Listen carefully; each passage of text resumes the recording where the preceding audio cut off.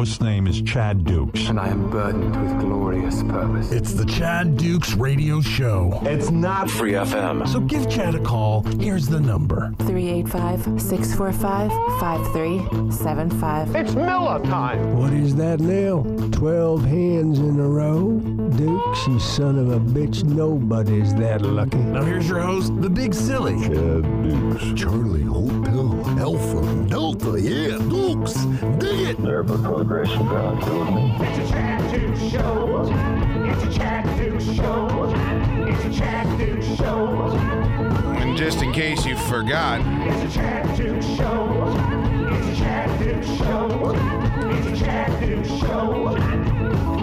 Big Damn Bang going 2 for Tuesday on a Friday on your ass there. Welcome to the Chad Dukes Show Friday episode. Best of, wrap around, whatever you want to call it, friendos. It's a Chad Dukes show. It's a Chad Dukes show. It's a Chad Dukes show. Good way for you to see what you're missing during the weekdays. It's a Chad Dukes show.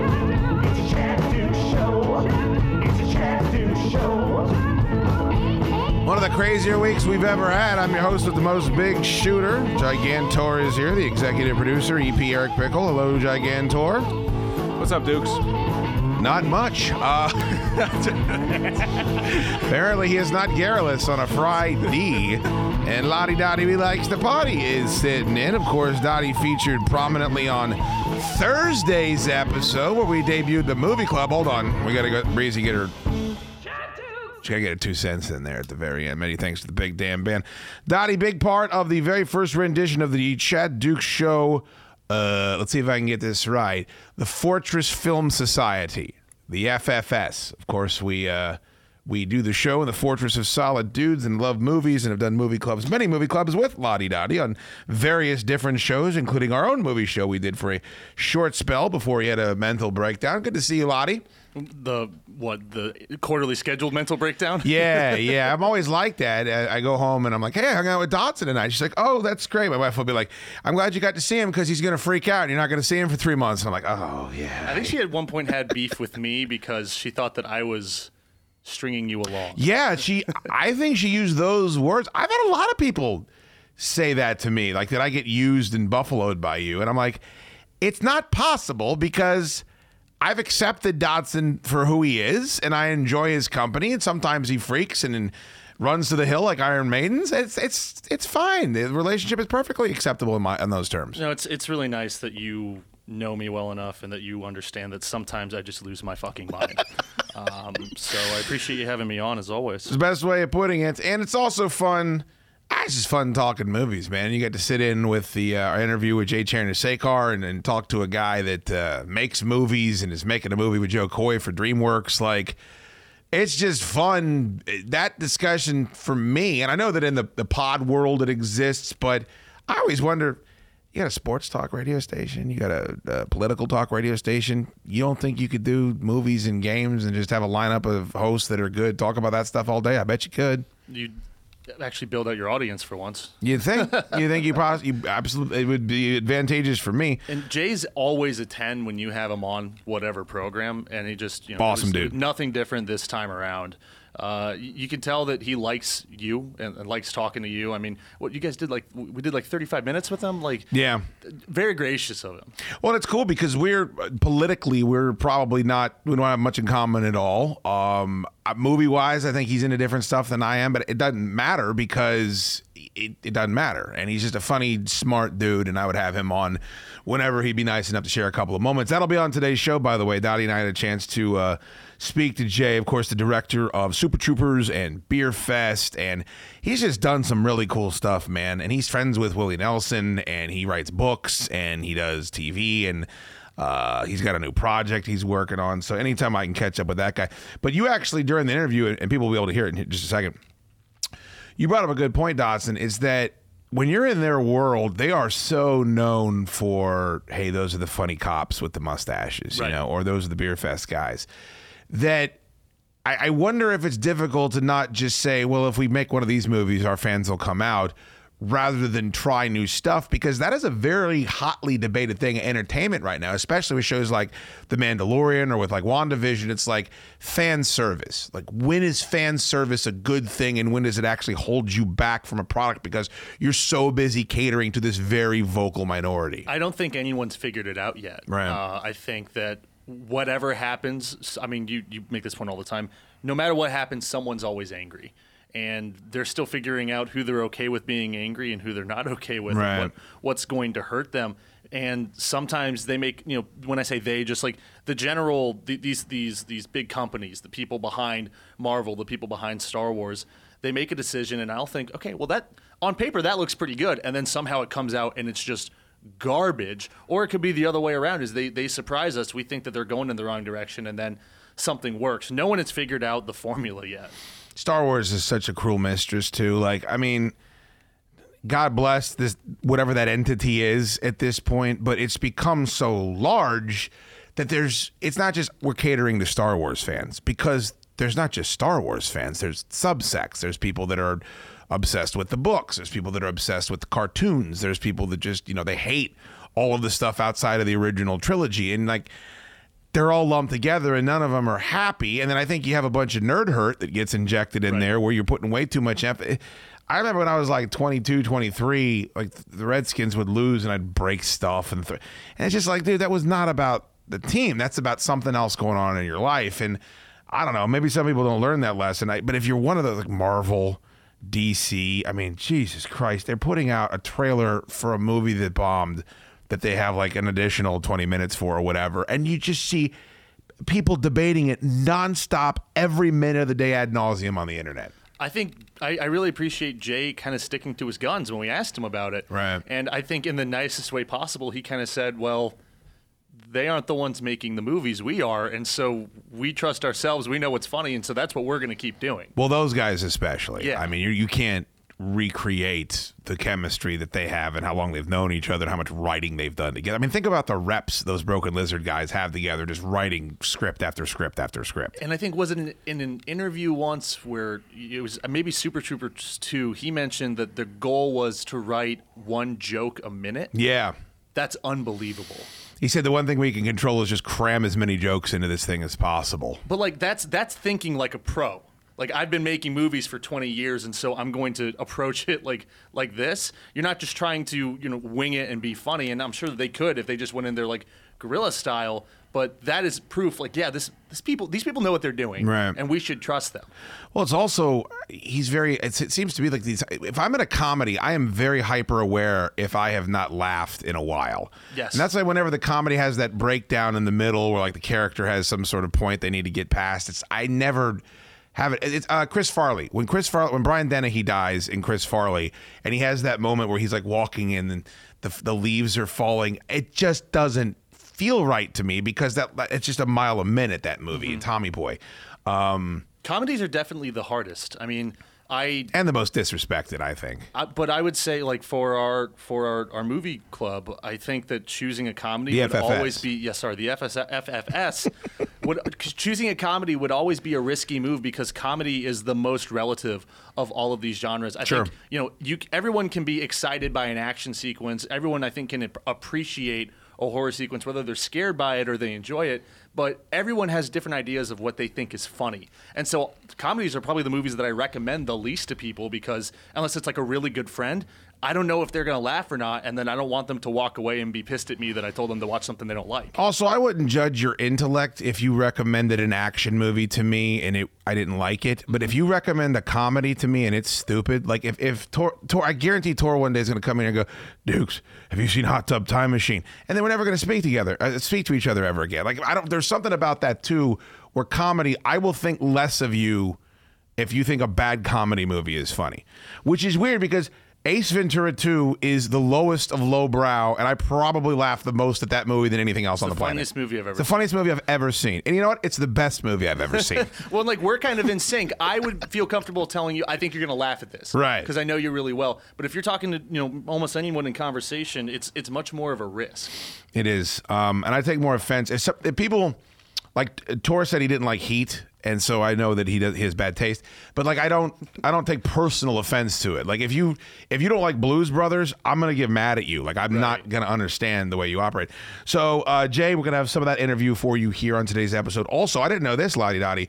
You're a mark for Ant-Man and his contributions to the body mass index, the BMI segment that we do each and every week on the program. And this was the first week we did one down at the Outer Banks featuring a lot of topicality from that area of the country. It's one of my favorite segments of the week as well. Body mass index is my favorite part of the Chad Dukes show right now. Look at you. And you know, I certainly have had my tiffs with Ant-Man on and off the air. Well, who hasn't? He's insufferable. a lot of ribbing. I mean, he was beloved on the Rodcast when we were doing that together. He was. He was not beloved on Big O and Dukes. I think he does a tremendous job. He's comfortable on the mic. He comes in. He's prepared. He knows what he's talking about. I love when he comes on and shoots the shit with you guys about fast food. But that's how you got to have him on. You got to have him on about a topic that he's comfortable with, and he's got to be prepared. Because if he's just sitting there giving his opinion, whoa, Nelly. It's like the elevator doors opening up in The Shining. But you're going to hear this. You're going to hear this today. This is the Body Mass Index on the Chad Dukes Show. My favorite part of that sounder, I don't know if you noticed, Dottie, but there's two different forms of gasping for air. Which, by the way, at the beach house, I don't know if you noticed this, Tor, many stairs, Ant-Man constantly sucking wind the entire weekend. Constantly just flushed and sucking for air. So you'll hear that as well today on the program. And then we did a video game special. One of the reasons why you got to subscribe to the Chad Dukes Show, ChadDukesShow.com. You get bonus content, and this week the bonus content was we did a full-blown video game special, and my buddy Brian Shea was on, who runs Game Informer, and there's just a shitload to talk about. And one of the things we talked about, Dottie, I know you're passionate about, the giant vampire woman with the big-ass summer hat from the new Resident Evil Village trailer. I know you said you would. She scares me too much, I think, to even try. Also, I think Tor's dating this woman, and she lives out of Winchester. What is it about? I feel like the Japanese horror movies, The Grudge, like the movies like that, they figured out, let's take something that normally isn't horrifying and make it horrifying. Like a 40-pound girl, let's have her skitter up the wall and clutch the ceiling and everyone won't be able to sleep for months. I would never have thought, wow, 10-foot tall, very austere woman in a castle would scare the piss out of me as much as that woman in that trailer does. Yeah, I had a really similar reaction to the trailer after I cleaned off my chest. Ew! Gross! Where did that come from? Out of nowhere! You okay, Tor? Oh, no, I'm just picturing it. It's horrifying. Yeah, it sure is, Dottie. It sure is. But I mean, I'm not normally a patron of the Resident Evil games. I like the movies, interesting enough. Like I like the first movie. I didn't play the games, but I'm a sucker for the movies. They're not all very good, but I have a lot of fun with them. The trailer has me interested, though. Mortal Kombat stuff looks good. By the time people are listening to this, though, the trailer will be out, and we might feel differently. That's but true. Some of the imagery coming out. We talk about all that with Brian Shea from Game Informer. That's coming up on the program today as well. All right, very good stuff. Well, Tubes, always appreciate you stopping in. Fun time doing the movie club. We're going to do another one in 2 weeks. People can check that out and be a part of that if they want to go to ChadDukesShow.com as well. We'll do that on a regular basis. That's always fun. I love a good movie club, and I feel like we got a good group for this movie club. I feel good about it. I do as well. Thank you to the Tubes. All right, well, let's start with Mr. Jay Chandrasekhar, director, world-renowned comedic director. Love that guy on the Chad Dukes Show. Make sure you sign up for the Chad Dukes Show mailing list on ChadDukesShow.com. Be the first to know what's happening on the program and maybe even win a prize or two. We promise we won't fill up your inbox with tasteful nudes. Well, we promise we'll truly make an effort not to.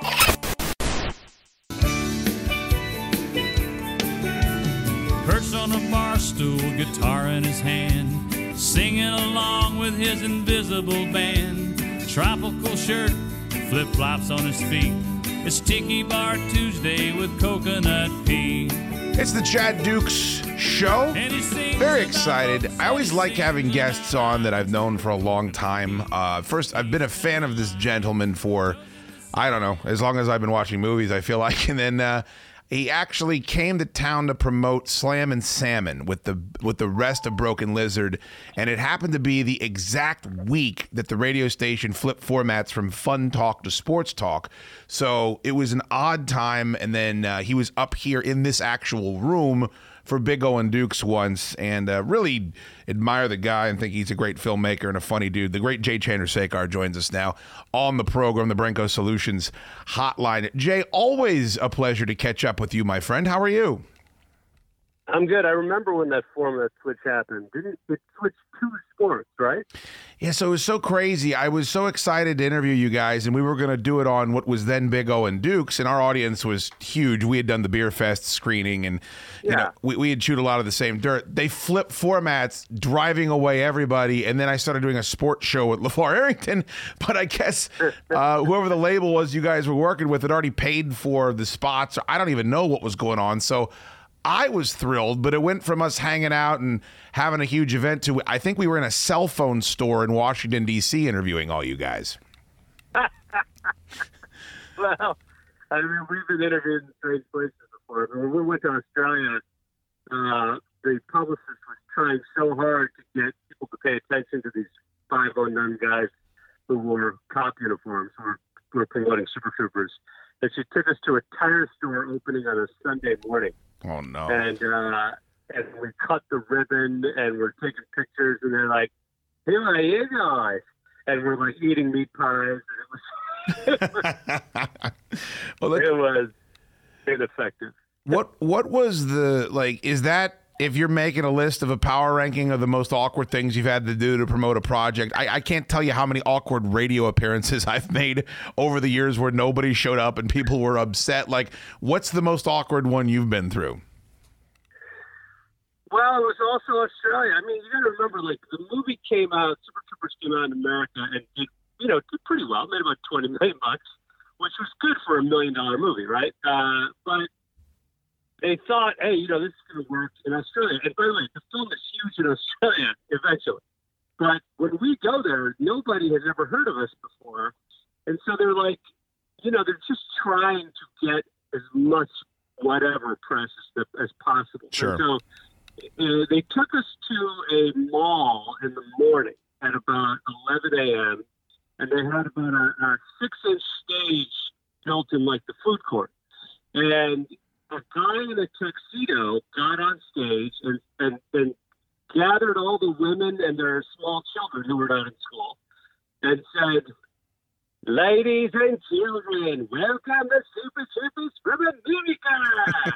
And we walked on stage in our uniforms because they dragged us around that country in our uniforms. And people, I mean, smattering of applause was invented for that moment. I mean, it was taking pictures with, like, 3 or 4 or 5-year-olds. It was nonsense. How much different was it? Super Troopers is now ubiquitous, and then you write the sequel, you finally get it done after years. What was it like? Because now you've had television shows, everybody's trying to cut. I mean, I feel like there's been entire empires built off of ripping off the gimmick that you guys came up with. Yeah. How much different was it promoting 2 as opposed to 1? Well, it was great. I mean, I was on the Tonight Show with Fallon, and I was on Colbert. Like everybody who runs all the shows, they're all comedy fans. So they grew up and watched our movie, and they're like, "Oh my God, they're going to come in with a mustache? It's great." So it was vastly easier, and more fun. I mean, like obviously the film is, when you're working a sequel, you got to be ready to sort of kind of, because the original, look, I don't tend to see sequels because in my heart, the original movie has such a prominent place. And I'm like, well, I used to smoke a lot with my friends right there. I didn't have a job. All these things were perfect for me loving that movie. So when the sequel comes out, I'm like, I just remember the first one. And so you have to deal with that when you make a sequel. And I mean, look, we made 8 movies and done a ton of television. You just absorb some hits and then you move on. But that movie too, is getting its own group of fans that is really taking off. It's taking off in a different way, but it's really doing well, It's great. Would there have been a Cracklin' Bacon tour? Like, I see Kevin Smith is doing this restaurant pop-up bit from his properties, like going on tour, going around the country. It's a great idea.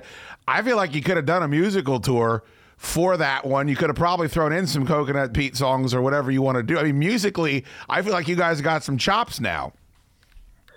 Well, we talked a lot about shooting a Cracklin' Bacon song and maybe shooting a music video. Please do that. But nobody, like Eric and Steve can play guitar, and that's about it. I mean, Lemmy can fake play drums, Heffernan can fake play bass, and I can kind of fake play guitar, but, I can sort of, not really. It would sound terrible, and I know we can fake it, but I think we're just going to stay in our lane on this one. Yeah, but I think you could look, man. John Belushi can't play any instruments. Dan Aykroyd, I think he can play the harmonica. I mean, there's just ways to go about this. You get some studio. I mean, Kevin Costner. Do we really think that he's Jimmy Page up there, or does he have 12 studio musicians behind him that kick ass? I don't know. I think it's worth thinking about. I had to ask. I had an interesting text exchange with you the other day where. I love Club Dread. I started a Club Dread tribute band. I just think it's funny. I thought it was ahead of its time as far as meshing horror. And we're doing a movie club actually for this episode for Freaky, which is a horror comedy. And I just feel like you guys are way out ahead of the curve on that one. I feel like it's not on Blu-ray, and it pisses me off. And once every 6 months I get drunk and I text you, please release Club Dread on Blu-ray, and I feel bad that you have to get those texts. But I took I'm not the guy in charge of what film's still on Blu-ray. Okay. I get that. It's probably Stolhansky. I probably should send him those I've texts. I've called the studio and said, can you put this out on Blu-ray? They're like, yeah, man. Yeah, we'll get back to you. And that's the way it goes. But you guys put out a 7-inch record of Bill Paxton, who is the best, performing all of those songs a couple years back, and it was tremendous. And then that same record company put up a post a few months back saying, hey, we're doing a 12-inch version of this. And on the jacket is you. It's all the guys. It's everybody from the press photo from the movie.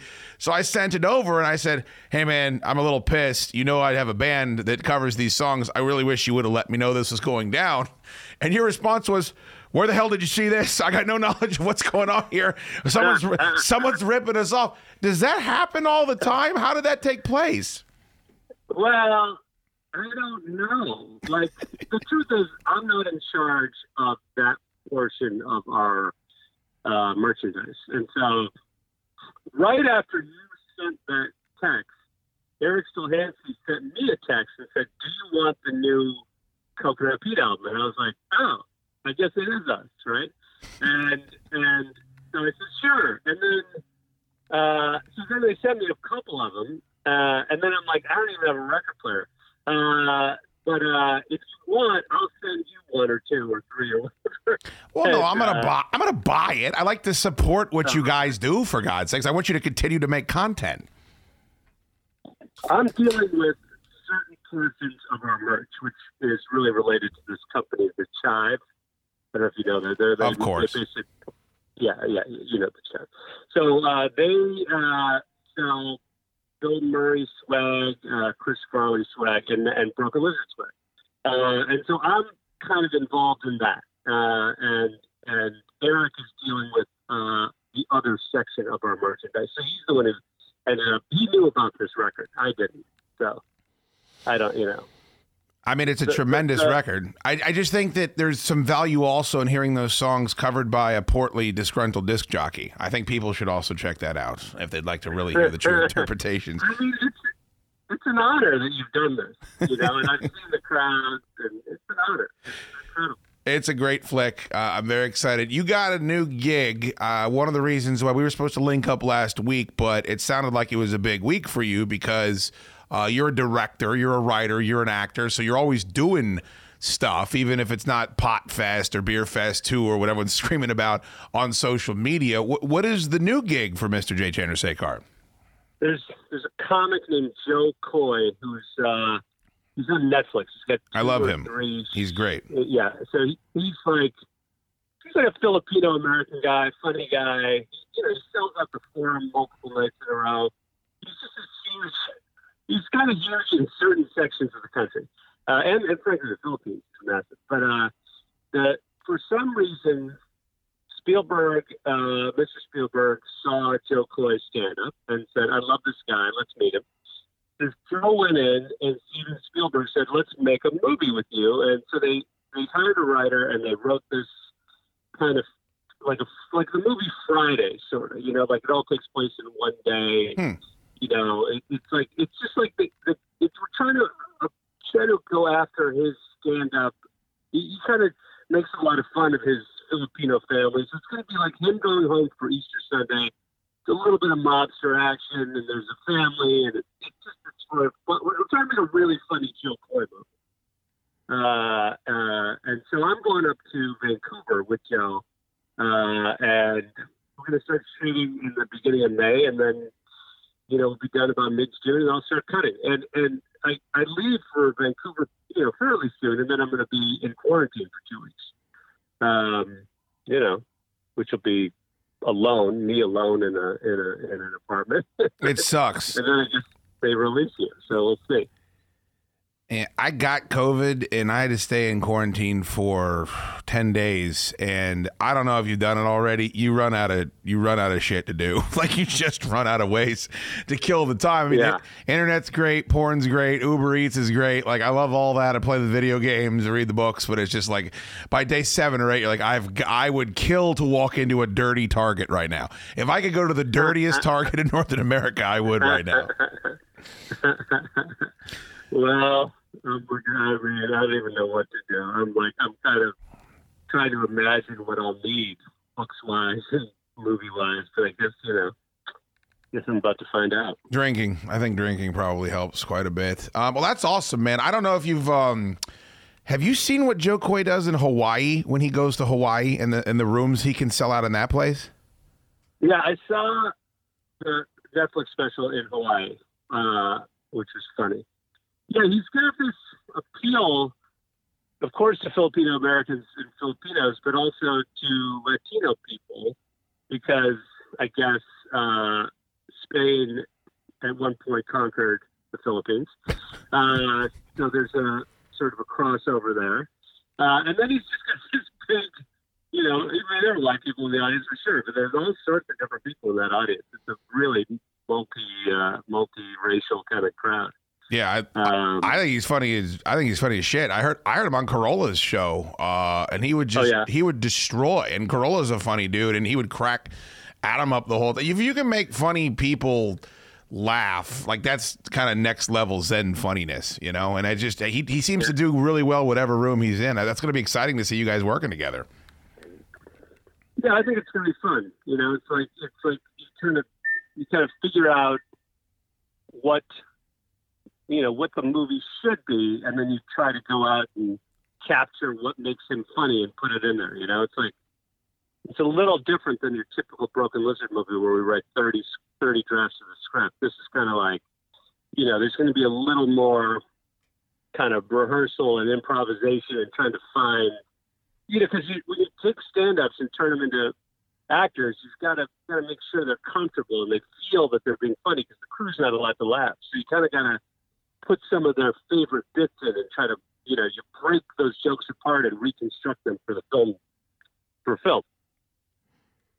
Jay Dotson here from The Movie Show. One thing I love about your projects is the way that the fans rally behind them, like during production and all of that, with the Kickstarters and, all of the love and support that went into making Super Troopers 2 from the audience that you and the guys had already built. It was awesome. Now we're in a weird timeline where no Kickstarters, no real interaction with the creators, such as yourself. But we see these fans and kind of what they've done with Warner Brothers, and now we're in the space where Zack Snyder's Justice League is hitting HBO Max in a couple days. Something that has been some weird internet trend for years at this point. What does that mean to you as a creator who has had these experiences with his audience, and how it can lead to new projects and new endeavors?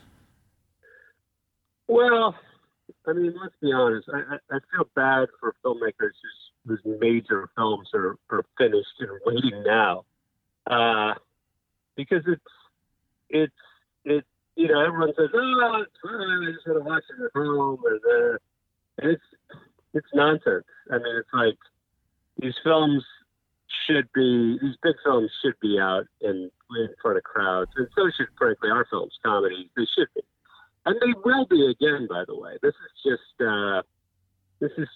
I know everyone thinks that this moment is the moment that'll last forever. It's not. I mean, in my opinion, as soon as this COVID's really done, there's going to be watch and see if the orgy movement doesn't pick back up again. People are going to be intentionally unclean, right? That's going to be the new hit, and movies are going to come back. They're gonna, because we're social animals. It's just a reality. But to have a movie come out and build and make and put it out on a streamer, every one of those filmmakers is feeling really sad inside. I mean, Kristen Wiig's movie's coming out on that way, and that movie made over $100 million in the theaters. It's like, come on. I mean, it's a bummer. It's a bummer. But it is what it is for the moment. You can also just wait and wait till September and keep your life on hold. But the truth of and the reason I think I'm right is because the truth of the economic model of theaters is it's sound. If people go, then the home video is worth X dollars more, and the airplane's worth more. We have a system built on theatrical success. So if we can get people back in, they're going to certainly try. I mean, I believe it'll happen. The Chad Dukes Show merchandise store is up and running. So click the shop tab on ChadDukesShow.com for show t-shirts and koozies.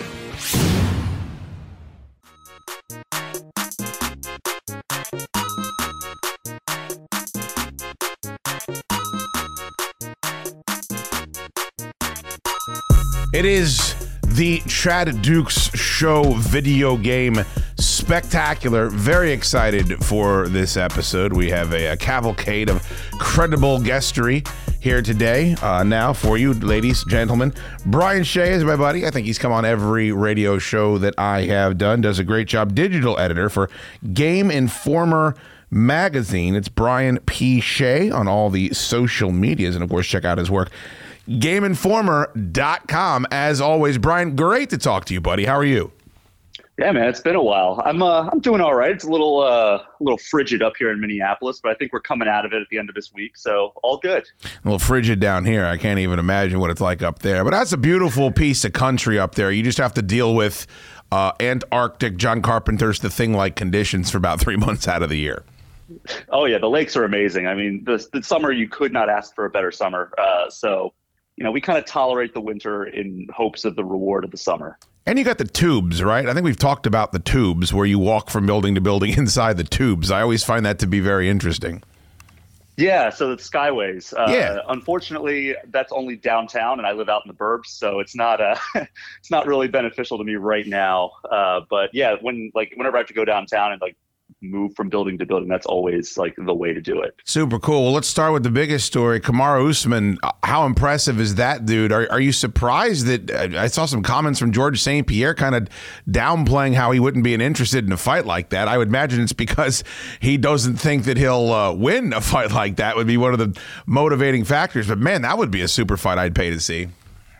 Yeah, I mean, and that's the thing is everybody's always talking about all right, is Khabib going to come back and take on somebody at 155? But I think I would probably favor Kamaru if Khabib came back to fight Kamaru. But that's the fight I want to see. I want to see if Khabib's going to come back for 30-0 or try for 30-0. I want to see it against Kamaru. But GSP would be amazing as well. But I think that, I think Kamaru right now, the way he's fighting, the way he's just demolishing everyone in his path, I think he beats GSP coming off of, what has it been, 4-year layoff again? Yeah. I think that's Kamaru's fight to take. And I'm a big fan of Michael Bisping, and I'm a big fan of him on the mic and just kind of his whole career and how he won his title, but I think there's a reason why GSP unretired and came back to win that title against that guy too. He seems to be a bit of a chess player when it comes to booking himself, and I get that part of the game as well.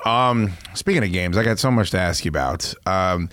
I didn't think I would. The last time I had you on, it was a few months ago, and I think we were talking about the next gen systems. I didn't think it'd be months later, and I'd still be sitting here looking at eBay and having to throw down $1,000 if I want one of these things. Can you kind of take us through? I guess maybe I've forgotten what it was like when Xbox One and PlayStation 4 came out, if they were this difficult to find. I remember the Wii was a bear for months and months and months to try to get one. But why are we still having such a difficult time finding these machines now as consumers? Well, a lot of the consoles have had stuff like this. Like you said, the Wii was just insane trying to find for almost a full year, if I recall. The Wii U obviously did not have that big of a problem. I think I walked into a store on day one. I was like, hey, I'd like a Wii U. And they're like, all right, yeah, we've got plenty. The Switch, though, did have some supply shortage. I think that it took several months before that was readily available in stores. And then when the pandemic happened, they went out of stock all over again because people wanted to play Animal Crossing in the pandemic. So I remember the PS4 did have some supply issues early on, but I feel like by Christmas time, it was pretty much remedied, maybe early the following year. But yeah, I think that this is a combination of just unprecedented demand for these consoles because, like I said, with like the pandemic, so many people are staying home and playing video games. Video games had one of their biggest years ever in 2020. And combine that with the fact that a lot of the supply chain stuff is also impacted by COVID. So it's making it tougher for them to manufacture these and get them shipped to where they need to be. That said, I think it is becoming slightly easier in recent weeks in particular. I've had a couple of friends who have been trying to help out to find them. Like every time I see somebody like cheapassgamer.com is a great website to follow, and they'll often post like, all right, it's going live on Amazon in X number of minutes, like keep refreshing until you see it. And like, I've been watching those like a hawk, trying to like just passing the links along. Like, hey, this is going live in 5 minutes. Go try to get it. And my friends are finally starting to get them after striking out for months on end. So definitely some methods to like, if you want to devote some extra time where you're going to have more success than if you're just like, you know, waking up every morning, checking the usual suspects and then being like, oh, well, not today, I guess. So, to answer your question, I think we're going to probably start seeing these consoles coming closer to readily available, probably by the time the weather starts warming up. I would say we're probably going to start seeing it easier to get them. I almost find it to be a blessing, to be honest with you, because I just don't feel like when these things start up, the catalog's not necessarily there. A lot of the games coming out, they're still being made for PlayStation 4s and Xbox Ones or whatever it is. So I also don't know how you feel about it, Brian. I don't really fault people that make their money flipping stuff. It's like, whatever. They're not hurting anyone. It's not illegal. I also in no way want to support it. Like, I don't like buying scalped tickets. I don't like buying people that are flipping stuff as far as, collecting cards or vintage games or whatever it is. Like, go ahead and do that. But I am willing to wait, even if I could afford it, to not be a part of that whole machine. Does that make sense? Yeah, it totally does. I mean, people got to make money the way they got to make money. But at the same time, I don't have to support them in their ventures. I don't want to encourage people to, go and buy up the entire stock of PS5s and then flip them for $1,000 when people could have just, like, people who actually wanted to play them could have gone and bought them at Target or wherever they went. So I'm right there with you where I'd prefer if they didn't, but I get it. Yeah, I get it as well. My buddy Brian Shea from Game Informer is on the Chad Duke Show. It's at Brian P. Shea. You can follow him on social media. Talk to me about the new Resident Evil. They do such a great job of shaking things up, and they've the cottage industry is shock and awe with them, especially when a trailer comes out. But I got to say, the giant vampire woman with the big hat, I don't know what it is about her, but I first saw people discussing her, and then I'm like, oh, God, I'm just so tired of the internet just going crazy about things that aren't worthy. And then I watched the trailer, and I'm like, what on earth? I think that because it's such a non-conventional look and feel, and the building is interesting, and the family structure is interesting, and it's supposed to be a sequel to Biohazard, but it's not. But it's not exactly. You don't really know what's going on at first. And that playable trailer it looked beautiful and it was really spooky, but you really don't know I don't know, man. I feel like whatever that marketing is, it's giving me like a Cloverfield vibe, where that first Cloverfield movie, people were just trying for months to figure out what the hell was going on. I'm getting a vibe like that with the giant vampire lady with the big hat. Yeah, they're doing a really great job of kind of drip feeding it. It's weird because, for the longest time, we only had like an announcement essentially that like, hey, Resident Evil Village, and like a very small teaser. And then one day, I think it was a PlayStation 5 or Xbox Series X like promotional video with tennis player Naomi Osaka. She was playing Resident Evil Village, and like that was our first look at gameplay. And it was like, what? Why is this the first look of gameplay that we get of this game? That was kind of a weird thing, but since then they've started, like you said, they had the playable demo. They've pulled back the curtains quite a bit now, and I think it's really going to start ramping up with the release coming towards us. But they've done a great job of kind of building the mystery, which is difficult in a franchise that has been around for so long, has had so many entries out. It's like, all right, yeah, we get it, zombies, we get it, all right, grotesque horror, but I think Resident Evil 7 really reinstated the sense of you have no idea what's going on, you have no idea what to expect, because it was the first time that it was first person. It was all in this one like decrepit house in what was out in the bayou. So it was like an entirely different vibe than anything Resident Evil had done to that point, especially Resident Evil 4, 5, and 6, which were essentially third-person shooter action games. So I really like the way 7 flipped it up on its head, and then you have 8 or Village that is just completely, it looks like it's along the same lines as 7, but at the same time they've held their cards so close to the vest that you really don't know what to expect, and I love that about it. I think so too, and I think like when they take chances saying, hey, we're going to completely put this in a different. I love the BioShock games. It's my favorite franchise, but there's going to be a weird ass city and there's going to be monsters. I mean, you just kind of know what's going to happen. Like when I play Borderlands, I know exactly what it's going to look and feel like. And just, with the mechanics and the consumables and all that, you kind of know what you're getting with the Resident Evil game. But I do like that franchise is as established as it is and has this voracious community, but they'll still just whack you upside the head, disorient you. It's like, a fighter can get his bell rung. And if a fighter gets his bell rung, well, then it doesn't matter. Skills go out the window, his equilibrium's off. And I feel like they're very good with doing that with their fan base.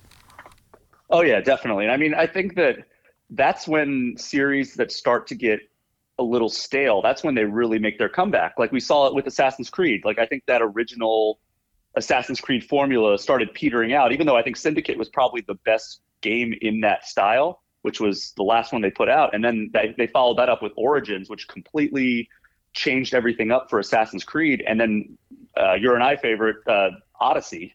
Yeah, love it. Which is easily my favorite Assassin's Creed game at this point. But, I think that's the kind of change-ups that these long-running franchises need. You can't just rest on your laurels and be like, all right, well, people loved this game 20 years ago. Let's just keep putting out that style.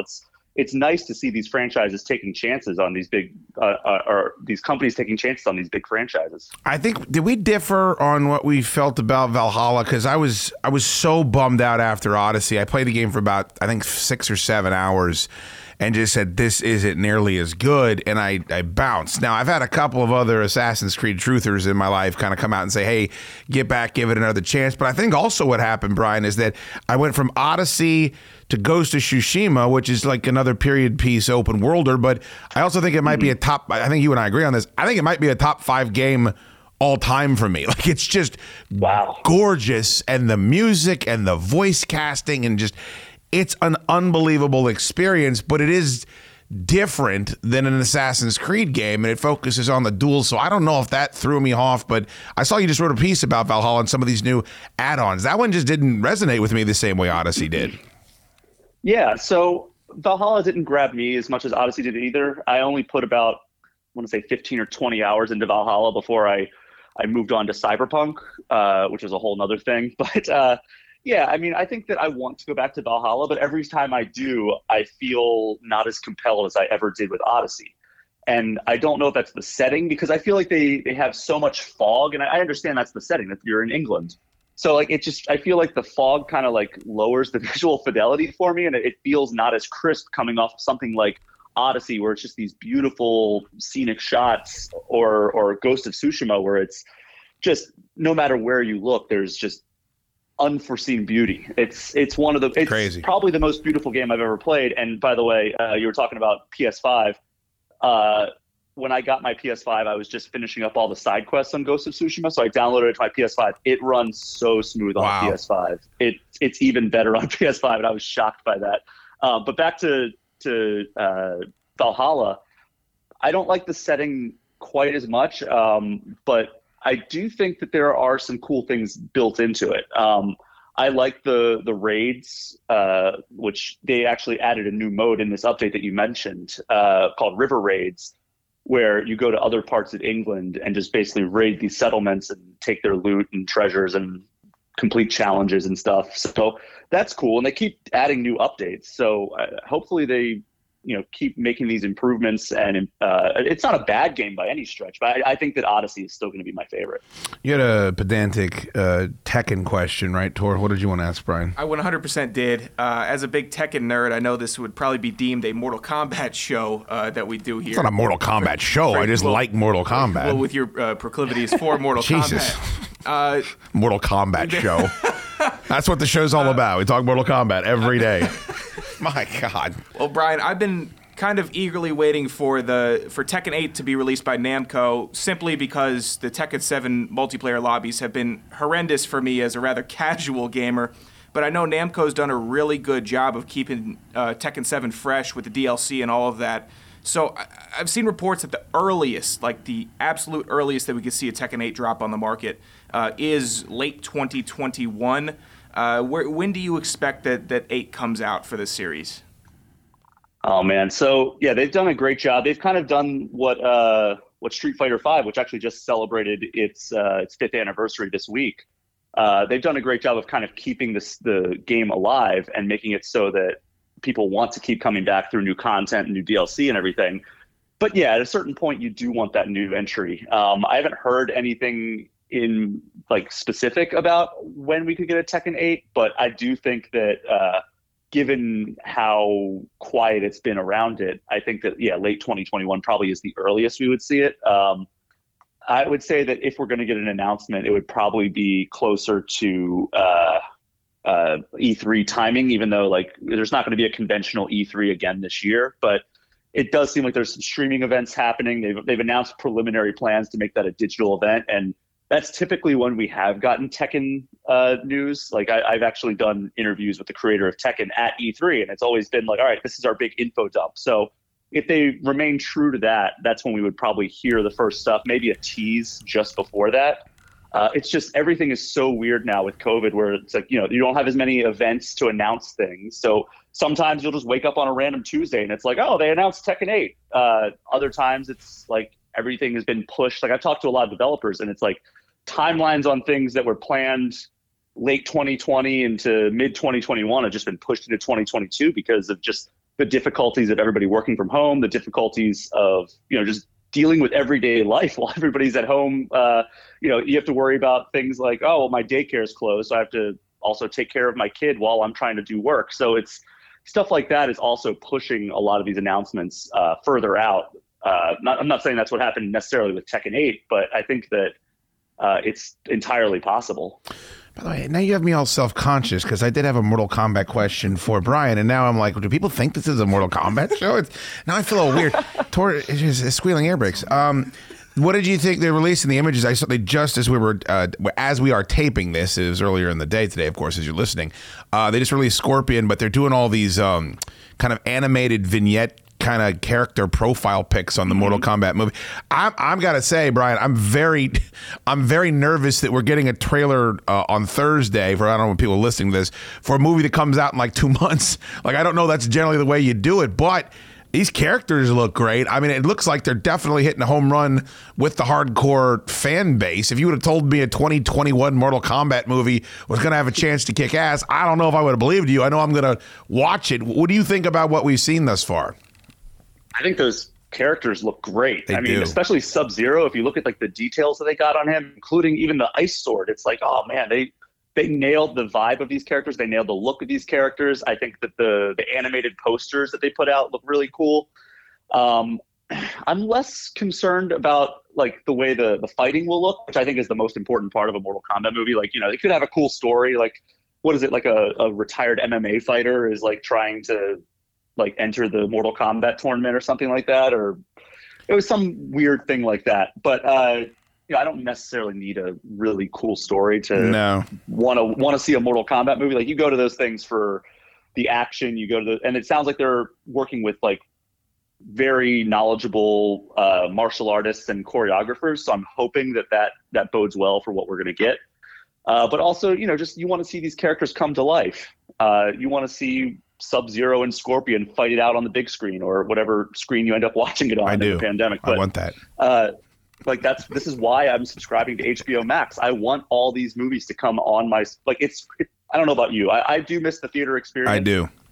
But at the same time, it's awesome to just be like, I'm going to make dinner and then go downstairs and watch Wonder Woman or whatever movie just hit HBO Max. You can always donate to The Chad Dukes Show using the Donate tab on ChadDukesShow.com. You'll help us keep improving the product, and you'll earn yourself a verbal nod on the next episode. We thank you for your support, friendos. The BMI is going to be interesting today. Well, let's go ahead and hit your production, Ant-Man. This is the Body Mass Index on The Chad Dukes Show. Body Mass Index, of course. We're going to it's going to be a mutated sumbitch today because we all kind of have a role to play in this. But let's get the formatics, Ant-Man. Let's get the pomp and circumstance out of the way. You did review a new snack for us here today to satisfy the requirements of the Body Mass Index. Yes, I did.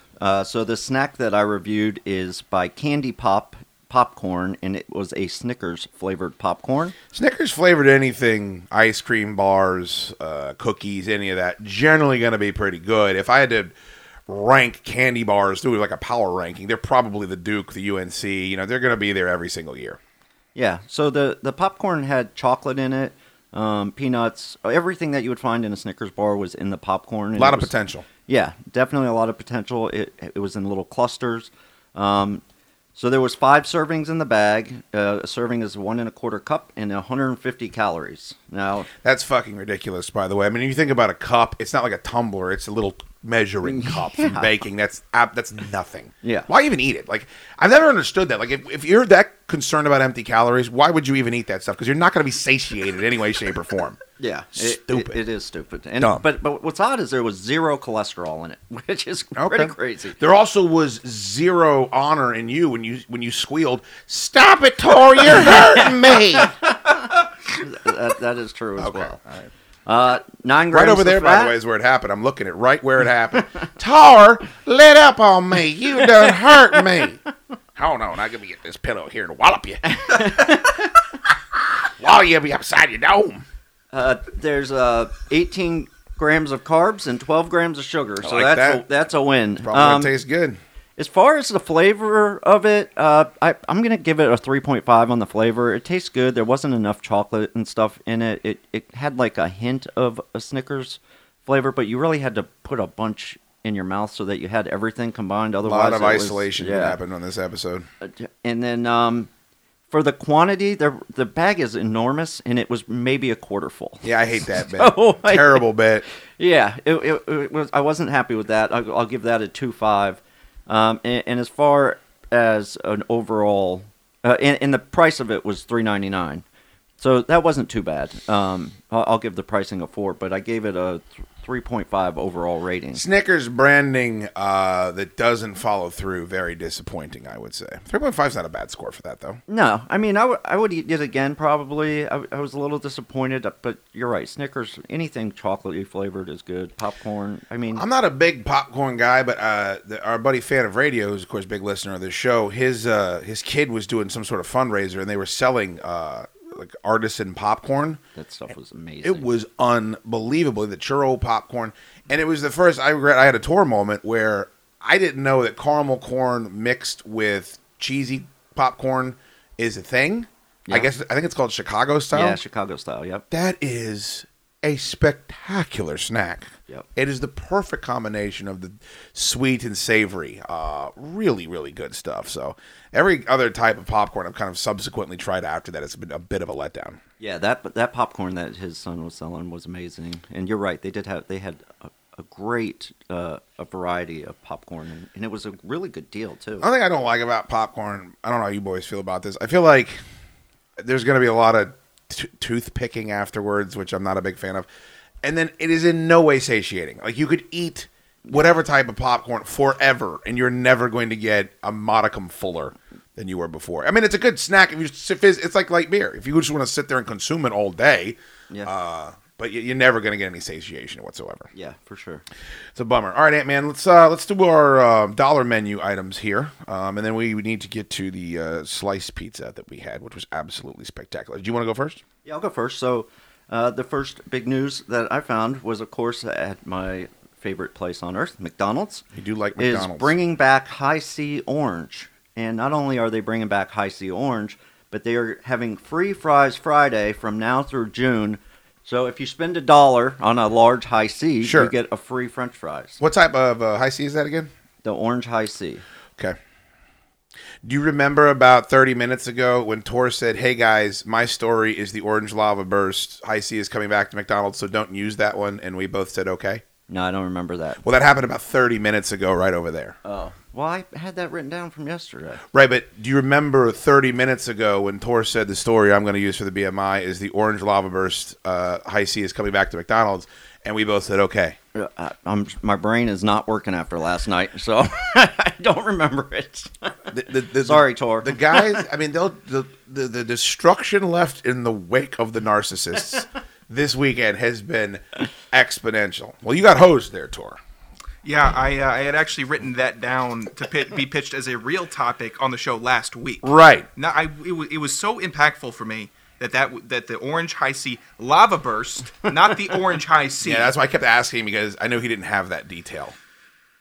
Was coming back. It was important to me. I didn't even want to put Do you like that stuff? I do, because, I mean, every kid has that drink that they had with the Happy Meal when they grew up, right? Sure. That for me, it's on the top 3. It's on the Mount Rushmore of fast food drinks. It's up there with McDonald's Sprite. It's up there with what would I say? Chick-fil-A sweet tea. It's up there. The only reason I didn't like it is there were no bubbles, and I just felt like you need to have a carbonated beverage if you're going to be eating fast food. But I understand the nostalgia. Harkening back, I was surprised at how many people seemed excited about it on social media when I saw the story. I was even more surprised when about half an hour ago you said, "Hey, I'm doing that story," and then I heard it kind of come out of Ant-Man's mouth without all of the details. Mine's pretty straightforward. And the reason why I wanted to bring this up is, excuse me, Popeyes is re-adding chicken nuggets to its menu. Now, for those of you that don't know, I think you can find this in places. Maybe we can get a copy of it and post it on the website. I did a show, I don't even know how many years ago, probably 8, 9 years ago now. It was called The Chicken Nugget Show in 4D. And it was me, Dukes, it was Drab T-Shirt, it was Dan Creasy, and it was Danny Rouillet.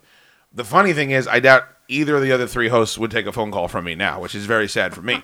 That's neither here nor there. We did an hour-long show about nothing but chicken nuggets and why chicken nuggets were such a great food, and if boneless wings were considered chicken nuggets, and the difference between the tender and the nugget. If it sounds pedantic and annoying, it is, but we still had a really good time. The reason why this is big is that I think it was Pastry, before he got hit by a bus and knocked off a cliff into a sea of sharks with laser beams on top of their head. He brought Chick-fil-A nuggets, he brought Chicken McNuggets, he brought Wendy's nuggets, and then he brought Popeye's chicken nuggets. And Popeyes won. It was the most well-reviewed and well-received on that show. I always love Popeyes nuggets. I never think of nuggets when I go to Popeyes, which is strange because they're, chicken is their stock and trade. But I was excited to see those coming back because I remember doing that show and having a lot of fun, and people dug it, and the Popeyes nuggets were the ones that won the day. What's your go-to nugget, gentlemen, if you had to pick one? On my drive down here in Ashland, I was excited. I saw there was a big rest stop. All right, stopped at a Wawa, got a case of seltzers. All right, got some gas. Which you subsequently drank 3 hours later. Yes, all of them.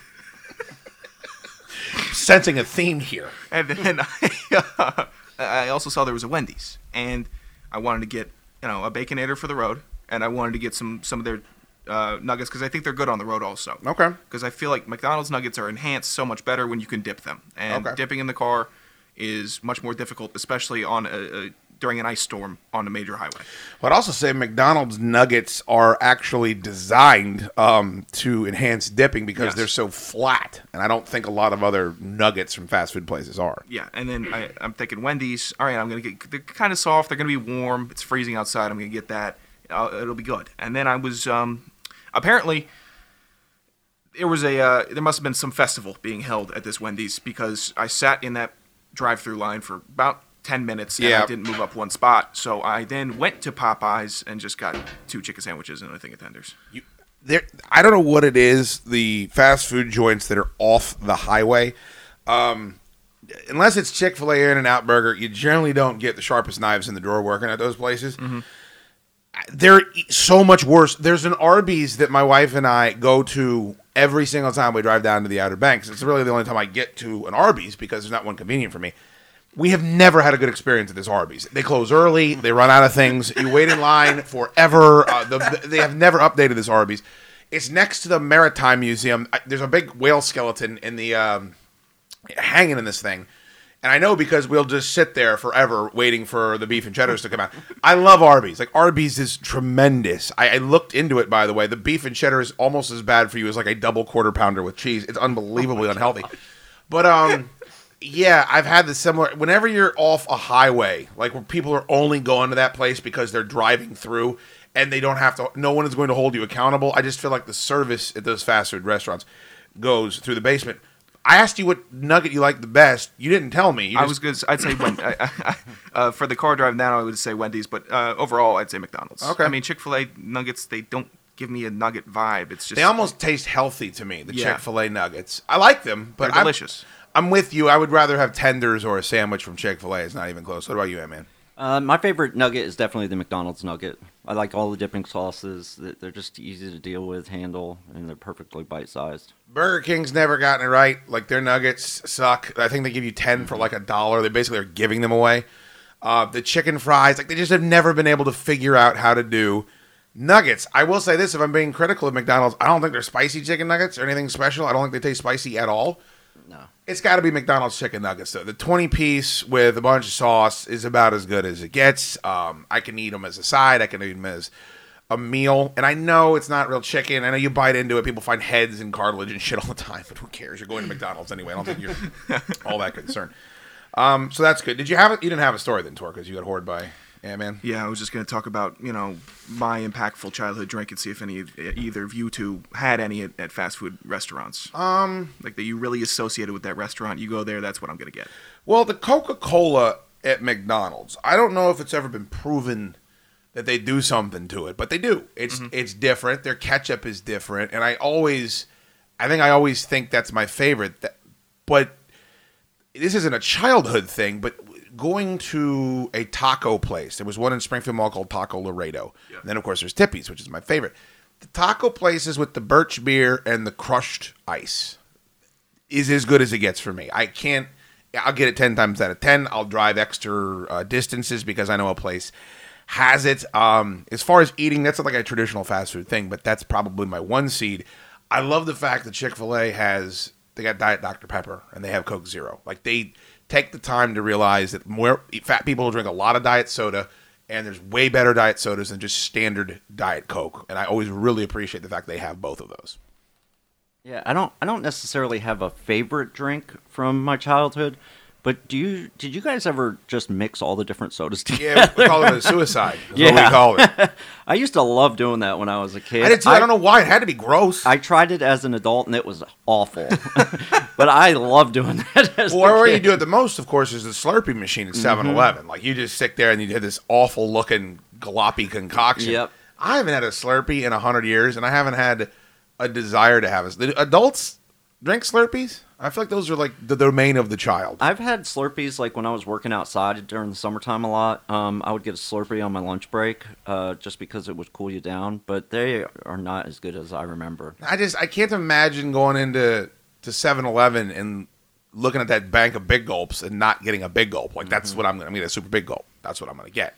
And I don't know what it is about a super big gulp for me being completely palatable, but if I get the double gulp, I'm like, you fat pig, you loser, you disgusting monster. You're getting a double gulp, you cow.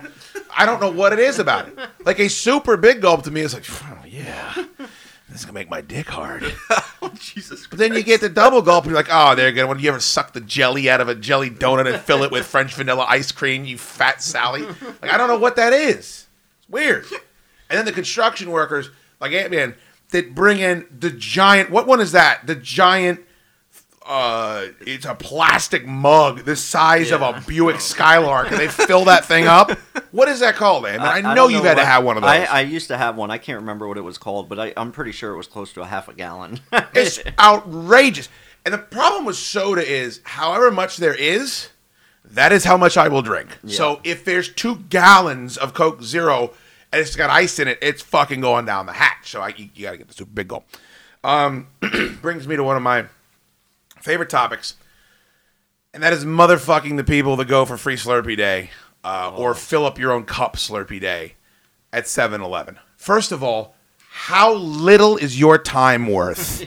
How little do you value your life on this planet that you'll go and for fucking 45 minutes you'll sit there to get a thimble full of a substance that maybe will cost you $2 the next day to fill up a bowling bag full of. I mean, it is the cheapest commodity on earth. It is ice with juice in it. That's all that it is. And the people that go to free Slurpee Day are the people that are lugging in football helmets. Like, I can fill up whatever I want with Slurpee. I'm not going to wait in line. You're disgusting. It's just the worst. The only thing that's worse going into a 7-Eleven, those fucking people are the lottery ticket people. That'll just sit there, and then the clerk, the good 7-Elevens have it down. They got a clerk for the jerk-ass lottery people, and then they got a clerk for everyone else that's got someplace to be. Like, give me my pack of Marlboro Lights, give me my 2 taquitos and my Gatorade. Let me get the fuck out of this hellhole. And everyone's sitting there, I'll take 2 more of the Shoot 6 trio. Fuck off. And they make them go through all of it, and they're bleeping and bleeping, buying more goddamn lottery tickets. You're a lottery ticket guy, man. I know you've held up some 7-Eleven lines at some point. Yeah, I definitely buy some scratch-offs every now and then, but I never win, so I'm just losing money. So I've never had to cash it in. But it's funny that you say that. On our way down here, we stopped at a gas station, and I guess in North Carolina they have something where you can turn in your losing lottery tickets to get like a free pick 6 or something. Right. And some guy brought in like 30 of them, and this poor woman had to sit there while it was just dinging, going, free pick 6, and then printing it out. Pick 6. I think what it is, lottery people are of low intellect, and I think also when you're of low intellect, you're not aware of your surroundings. So you're dealing with a stupid narcissist that doesn't know what's going on around them, and so then it's very much like what you just did with Tor's Orange High C story. Like, you couldn't be bothered to pay attention when he let you know that was that story, and you needed to say something, so you ruined everyone's time. Dick Smokin'. I'm going to pretend I have COVID. I'm going to take the master bedroom. I'm not thinking that, when I leave, no one else is going to be able to use it. All I think about is me and my weird feet. Like, I just think that that's something that happens with low intellect people. What do you think, Tor? I'm irritated when people are holding up the 7-Eleven. For any reason. It's just, I have places to be. You should have places to be. Also, 7-Eleven is the reason why you're going there and paying the extra money is for convenience. Yes. It's for the fact that you want to be in and out. And you eliminate that, it just becomes a small, dirty store filled with awful people. Exactly. Now, I love 7-Elevens. It doesn't sound like that I do, but the conduct inside of them should be the same. Okay. Boys, we should wrap the BMI up. We all had a shared experience. Of course, that was Tor throttling Ant-Man and cracking his head off the ground.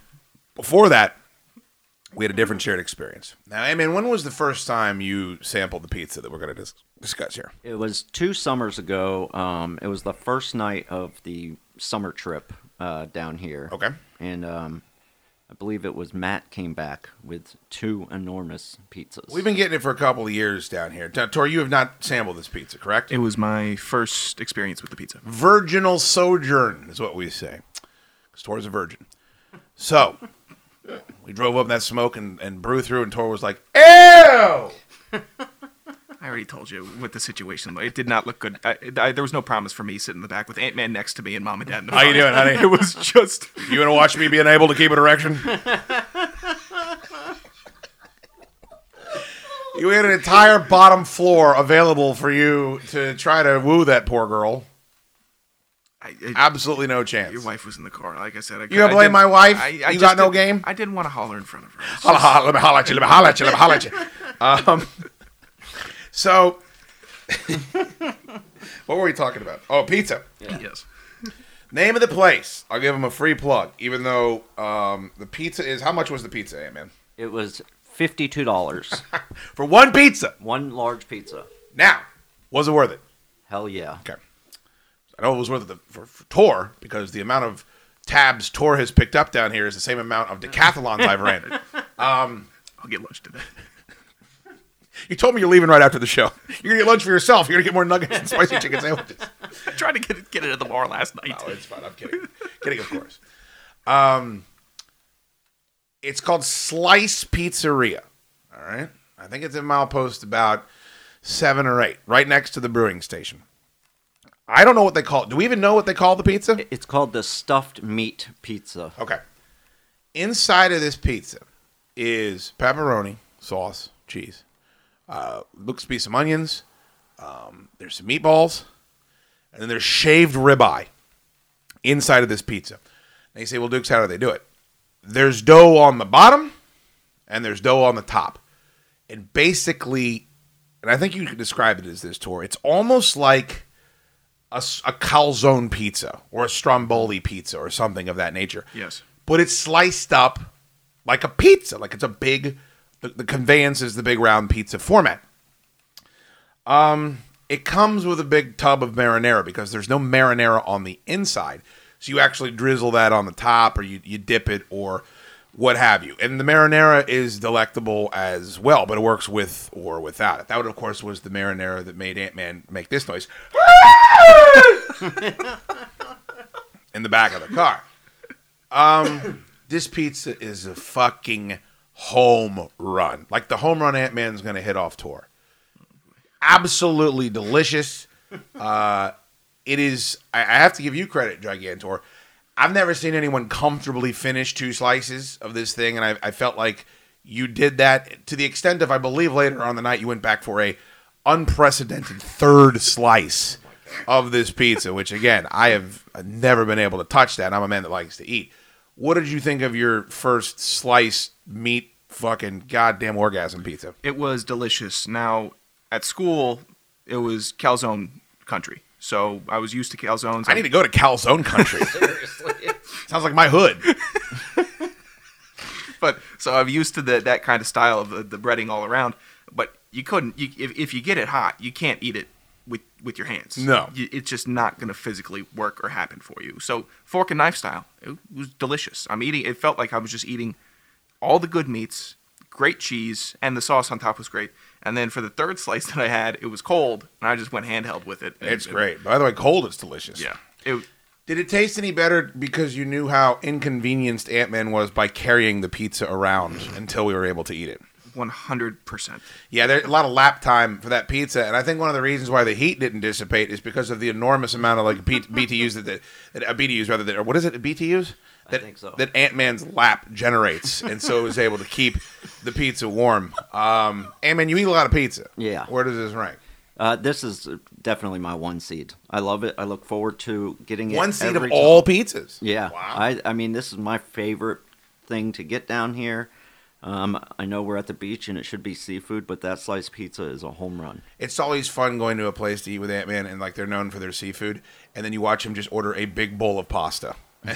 with like additional bread and cheese on top of it. And I'm like, well, this is like taking a 4-year-old out to eat every single time. I didn't need that pancake yesterday, but it was my first time experiencing that breakfast joint. They're known Bob's. They're known for pancakes. I had to get a pancake and try that. That was an enormous pancake, by the way. By the way, if you would have hit Ant-Man with that pancake, he would have ended the fight. It would have ended the fight so quickly. Would have been concussed. I don't know how you boys feel. I don't like when people fuck around with pizza. Mm-hmm. I don't mind it. It's like I'll try a stuffed crust or whatever it is, bacon wrapped. You know, like people do all this different stuff. I just feel like, for me, the same way I don't need to dip wings in ranch or blue cheese. Like a hot wing is such a delicious food. pizza's so perfect that I really don't need you to gimmick it up all that much. So to say it's my favorite, I probably couldn't do that. But I don't like margarita pizza. I don't like upside down pizza. It's like, just stop fucking with this thing. It's perfect. That said, incredibly unique. I've never seen a pizza like this. I guess it's the shaved ribeye that's inside of it that makes it that much more savory. And then also, I don't know about you boys, I don't know a lot of chain pizza restaurants that have really good dough. I mean, dough is the hardest part of the pizza to do. And there's this big, like, kind of folded over, almost treble clef of dough at the end of it where the crust should be. And that's as good as the rest of the shit inside of it. I think that's what separates it. The dough, it was cooked perfectly. On the bottom, you could tell that it had been just perfectly brown, all of it. It was great dough also. And then in the crust itself, I mean, it's like the world's biggest cigar that you're trying to put down.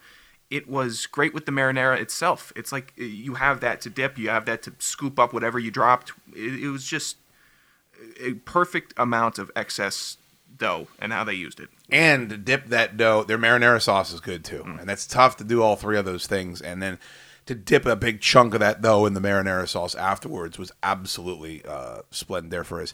I wonder, this is a remote place. You know, there's not a lot of anything down here except seafood. I wonder why we don't have anything like that up where we're from. Where I feel like there's a pizza delivery place every 15 feet. I've never seen any type of pizza like that in the Washington, D.C. area or any of the other places I've lived. I wonder why that's not more of a common thing. I've seen pizza done that way up in New York. They have some of those stuffed pizzas, but never not like that. Not with all that meat and not that thick. I mean, it's usually a thinner slice. Those slices, THICC, by the way. That's how thick it is. Those slices have to weigh a pound apiece, easy. I mean, it's so good. It's just unbelievable. And like you said, the dough is a 10 out of 10. It is. How annoying do you think it is to be that chick at the brew-through? Because she's got to get just absolutely besieged with dudes hitting on her the entire time. But I bet it's good for a lot of tips. I bet you get a lot of tips in that joint. Yeah, she definitely gets tipped well. And that cop had to be there for at least 30 minutes. We drove up, and he was spitting game, and then we saw the car leave, and I didn't see no cash get exchanged. Yeah. I didn't see Diet Cokes get thrown into the cab. We know what he was there for. Yeah. He knows when she's working, he slides on through. There was a moment while I was in the back seat, and I was on the side behind Dukes, and I realized, Tor, you haven't blinked in about a minute. Smoke. Please stop staring at her because you're just staring. And you're a pig. That thing, too, is off-season, man. Like, February, rainy night. Like, you expect that is summertime level ability and talent. You know what I mean? This is not the fall league. Yeah, she was beautiful. She was. I feel bad for her, too. Very nice. I try to be when I'm in a situation like that, and I know that every other person on earth is hitting on this girl, I try to go out of my way to make sure that it's a professional exchange. Like, how are you? Yes, how's your father? Excellent. It's a good play. Go ahead and stay in school. All right. Mutual funds, you know anything about those? Speaking of good ideas, Joe Azer. Tor, we love Joe Azer. It's absolutely the best. Tremendous sponsor of this show. Northern Virginia guy, knows the business. You looking to buy? You looking to sell? You looking to not do a lot of work? You looking to have somebody else take care of all the hard stuff? For you, Joe Azer is your man. Got his information right there on the Chad Duke Show Instagram, but you can call him whenever you like. 571-989-AZER. It's 571-989-2937. Market red hot right now. You want to take advantage. You want to make sure that you have a professional that knows the business. Maximize your earning potential when you're selling your house. He's going to do all the hard work. You're not going to do any of the hard work. He's going to do all the hard work. He can fix stuff. If there's appliances that need to be swapped out, staging, the photographing, all of it. If you're looking to buy, you mentioned this show, you're going to get a 2-year home warranty at no cost to you as the buyer. And if you're looking to sell, he's going to sell your home for a flat fee of 1% at closing and cover the cost of the seller's home warranty. You're not going to get a better deal. He's already gotten back to me and said, hey, got some of your filthy animals listening to the show, calling me up about buying, about selling. Great time for you to upgrade, too, with COVID going on. You're going to be spending more time in your house. Call Joe. He's the man, and he's got very good taste in a radio show / podcast / whatever this is. Joe Azer, 571-989-AZER. Go ahead and give him a shout. And, of course, all the information is on our Instagram as well. Love Joe. Love all of our sponsors, and thank you to all of you Clown Shoes for supporting all of our sponsors. That pizza is going to be tough to be top, but I got to say, man, Many good meals down here, Ant-Man. I think at one point I had taken pictures of you with roughly a quarter mile of food in front of you. And I gotta say, queso fundido, if somebody came up to me and said, look, we can either cure cancer or every day we're going to make you a plate full of queso fundido, I'm sorry. I think everybody's got to still keep dying of cancer because that stuff, well, I'm just poor. I don't like it. I'm not happy about it. But, I mean, if you just gave that stuff to me on a shovel, you ever had queso fundido? It's like the sausage and the cheese. It's a dip. It's a dip that you get at the Mexican joints. Yeah, I've had it. It's delicious. It's unnecessarily delicious to put really to put chorizo and peppers into it. It's just, who does it? And also, who could even think of it? I always order it before I'm ordering like some massive sunken burrito or anything. And I'm just like, why? This could be the meal. This could be it. Remember to follow the show on social media at Chad Dukes on Twitter and Chad Dukes Show on Facebook, Instagram, YouTube, and Twitch. Thanks for checking out the Friday episode of the Chad Dukes Show. Thank you to Jay Turner Sekar and Brian Shea, Headlock Gaming, Ant-Man. Everybody that we had on this week was a great week. All the boys for the movie club. And again, you get an episode every day over on ChadDukesShow.com. And then we're throwing bonus shows at you all the time. Did a video game show this week, did a music show the week before. There's always additional content going up, so make sure you're considering going to ChadDukesShow.com and subscribing, throwing a couple Sawbucks down on the... Look, here's what I say. Cancel Amazon Prime. Cancel Netflix, the WWE Network, SiriusXM. Whatever you got to cancel, do you really need Peacock or the new Paramount? No, you need the Chad Dukes Show. I'm going to be here for ye. So thank you to all of you that have taken the plunge and signed up for things over there on the website. Got to give a big thank you to MyBookie. That's right. MyBookie.ag, Jack. The only place your pal throws cash. Go on over there. Use the promo code DUKES, DUKES. You do that, they're going to take care of you. Mobile-friendly device, website, whatever it is you're going to use. Your deposit will be matched up to halfway, up to $1,000. You're going to get some extra credit over there. Just use the promo code DUKES when you make your first deposit. And the best part is, you're going to make that deposit, it's easy. Credit card, bank transfer, Bitcoin. They do it all. And look, friendos, it's the best time of the year to bet because you were going to watch football anyway. You want to check out some UFC? Maybe it's not the cut of your jib. I got a bet for you. You're going to bet on a fight, man. You're going to care about that fight. Actually, going to MyBookie makes you a better sports fan. Derek Lewis, by the way, fighting this Saturday. That's my guy. He's plus 335 against Curtis Blades. Plus 335. You know what that means?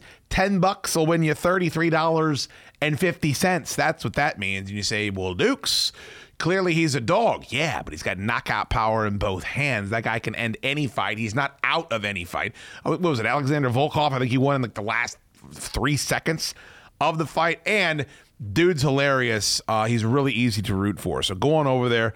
Put a bet down, $10-20, whatever. It's going to make it more interesting to watch the fight.